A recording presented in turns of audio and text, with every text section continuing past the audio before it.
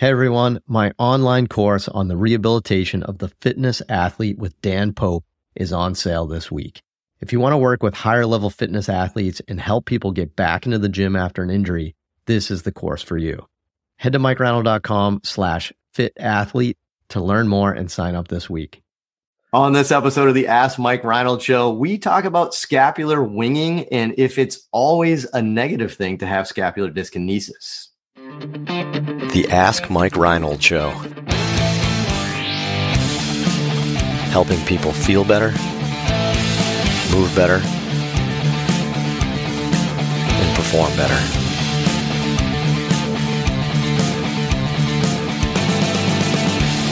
Before we get to the podcast, I wanted to make sure you knew about my free online course on the Introduction to Performance Therapy and Training.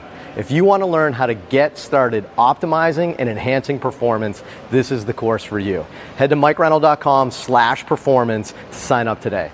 Welcome back, everybody, to the latest episode of the Ask Mike Reinold Show. We're here answering your questions. Keep asking them. MikeReinold.com. Click on that podcast link, and we'll answer as many as we can. Keep them coming. Anything you want to talk about, PT, sports performance, fitness, career advice, anything you want to talk about, let us know. We're here for you. Speaking of who's here for you, I'm joined here by Dave Tilley. Hi, Dave. Hi. Maybe we should all say hi. We should do that today. Mike Scaduto. I am here for you. This is like roll call. I feel like this is Zoom remote learning during COVID that we all did. Dan Pope, Lenny McCreena, Lisa Russell, Present. All here, all here answering your questions. Len, who do we have today asking questions? We have one student today. He's been just grinding for weeks now by himself, just grinding for weeks upon end. Trevor Clarige from Belmont University in Nashville, Tennessee. Trevor Clarige. Trevor, is your mom going to watch the podcast, I think? What's that? I think you're muted. Probably not, no. Okay, whoa. Should we take offense to that? Wow. Yeah, I think so. I mean, Katie Stone.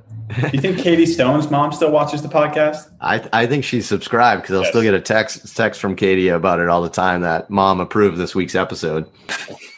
So shout out to Katie's mom. Hi, Katie's mom. Yep. Awesome. I'm not sure if my mom could figure out how to get to a podcast to watch it. So okay. Shots I don't fired, blame her. Mom. I don't blame her. That's good. All right. Or what do we get for a question today, Trevor? So Isabel from Illinois, is there a difference between having flexible shoulder blades and having scapular dyskinesis? Can you have shoulder blades that stick out during certain movements and not necessarily have winged shoulder blades? I like that question. The first thing I thought of was literally a scapula that could like bend. Like a cartilage one, Yes. flexible shoulder blades, Like a shark fin. Like that. Yeah, that sounds terrible. Isabel, I know that's not what you were asking, but my brain did go there for a second. So I think that's a great question, right? Because we always think that there's like this established norm, like there's one type of person out there, right? So we even see this in sport mechanical things where somebody's like, oh, I don't like the way their scaps are moving. And I'm like, well, I mean, for you, that would be excessive motion of their scapula. But for them, that's not excessive motion, right? They have a ton of motion in their scapula. So we see this all the time with people where either their resting posture, their scaps are sitting a little off, right? Or maybe dynamic posture, there's like, a lot of movement and winging going on. So I guess the real question here isn't like, how do we label that? I guess the real question is when do we, I don't even think we're going to say when does that become pathological, because I don't think that's the right answer. Is when does that become suboptimal? Is there such thing as just having excessive mobility and not being like dyskinesis, meaning like we need to fix it? Is there ever a time you don't fix it? So who wants to start? It's a good one. Wow. Yeah. Wow. Curveball, Josh. You got no, Josh. Isabel threw us a curveball now. What's up, Dave? Lenny can lead the dance step. Yeah, I mean, I don't know. I think we're walking a fine line. Just the way things were labeled in that question leads me to believe like I need to either redefine how I'm looking at the scapula, or we as a profession need to redefine how we're looking at the scapula. I think we get so caught up with like the minute details of especially the scapula. It's like weird how like scapular dyskinesia can have all these different definitions and how we can somehow apply it to that person that's in front of us. I think we just need to be very careful with some of that stuff sometimes, because we can really freak somebody out by saying that, you know, they have winging causing all this. And sometimes winging does, like you get somebody who normally had a normally sitting shoulder blade and all of a sudden they show up like this. I mean, to me, that's something going on. I had a few baseball players over the years that just randomly showed up with like, you know, a winging scapula, and that's not normal for them. So that would, to me, would be pathological, and we need to address that. But somebody who maybe has it, but when they get up into a throwing position, it corrects. I'm not as concerned with that. And so people get caught up because they've seen previous healthcare providers, doctors, PTs, athletic trainers, anybody that have kind of gotten in their head with that. And it's up to me to figure out, does this truly correlate with their symptoms and their dysfunction? Or can we just kind of educate, get through it, and figure out what are the true causes of their issue? You know, so it's tough to say. I'm being vague, but I get. I don't know. You get caught up with these different terms, and it can be detrimental for the person. So I'd be careful. Yeah. What's up, Dan? What do you think? I agree. And I think the big thing is that, you know, we're not really sure if dyskinesia is bad. Is it normal? Is it okay to have this? And the research is very mixed, and more recent research shows maybe it's not as important as we once thought, right? Can I jump in right there too? Because this is the narrative on the internet again. And I want to still jump in right here. You're never going to be able to conduct a research study. That is the most broad question, is, does dyskinesis cause pain? That is a really unrealistic research study that makes no sense. And I'm just going to jump in and still just say here, I suboptimal is not okay for me, right? So I wanted to leave it right there. Everybody wants to argue that, does this even mean it? Yeah, it doesn't lead to injury, but that doesn't mean you're optimal, right? And there's a lot of negatives of that. So sorry. So based on that, Dan, like, keep going. But like, man, I hate how everybody's trying to say that, like, don't worry about anything. Like, I mean, I think we're definitely putting people in disadvantageous positions. So sorry, I got upset. Yeah, I kind of see it as like, you know, if you're a physician, you get crapped on all the time because you're just addressing these diseases with like a pill or something, right? And then people are crapping on it because they want to optimize health. I think that oftentimes physical therapy, that's the same thing. We can probably tweak that movement to make them better at a given sport, right? We're definitely sports providers. I guess what I was going to say is that it just gives you a little extra information about the shoulder blade, right? And kind of Lenny talked about this before. If you're moving a lot from the shoulder blade on one side, you know, why is that happening? I mean, I see this all the time in people that have shoulder pain or they have shoulder stiffness with either the capsule, right, or maybe the teres major. And if I have an overhead athlete that needs to have as much overhead mobility as possible to perform a snatch or just more than they have currently, and I see a lot of upward rotation on one side, one of the first things I start thinking is like, okay, this person is limited overhead, but they're moving a ton from the shoulder blade. What's going on within that shoulder joint? Is the teres major stiff? Should we start working on that? And it also really depends on the person, right? So if I have like let's say a 6-year-old woman that comes in with shoulder pain and she's got a little extra upward rotation and she doesn't necessarily need a ton of mobility, maybe I'll go in that same pathway of, okay, well, maybe we need more motion within the joint, but maybe we don't. So I guess it really comes down to the person, gives us more information, and we can start our clinical reasoning from there.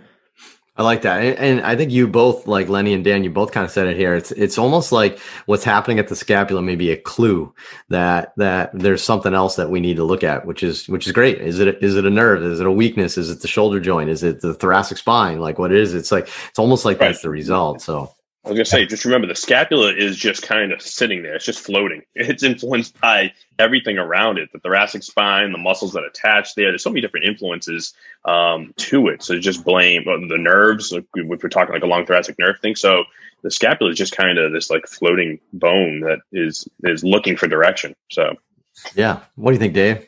Yeah, I just think like the scapular dyskinesis and then also, you know, like patellar tracking are two of the most kind of, you know, frequent victims of this. Is that like as PTs, we oftentimes want to have an answer. We want to find something that's wrong. We want to, you know, make it work and find something that's going to help the person. It's with well intentions, but like so many times I've made this mistake and I see other younger clinicians make that. It's like they immediately jump to the thing right in front of them and they're like, oh, it's a winging scap. That's why your shoulder hurts. Case closed. Let's do some exercises, right? And like, it's a much more complicated system than that. I think oftentimes we look for the biomechanical thing right in front of us, but like there's so many other things that probably are way more important to think about. Like Lenny said, like maybe they've always had wing scaps. Maybe, they've always had an issue with the way that their knees, it's anatomical, but they had a 400% spike in their workload recently, or like, they're doing something new, or they're trying some new skills, or they just haven't been doing their strength and conditioning program and their cuff's getting a little bit weak and they're just, sore from that. So I think it's hard sometimes because it means you really got to check your own biases about like what you think the answer might be and what you want the answer to be because you took this new course over the last few weeks and you want to use the material. But I think sometimes you got to be really careful about being like, all right, there's a lot of things that could possibly be, let's not jump to conclusions. And everybody on this call works with some people who are like really hypermobile, have some crazy anatomical, unique things about throwing or whatever else that they probably wouldn't be a great athlete if they didn't have them. So like I see a lot of people, gymnasts with crazy wing scaps and like crazy hypermobility. And they're like, no, I feel great. I feel fine. It's like, oh, okay.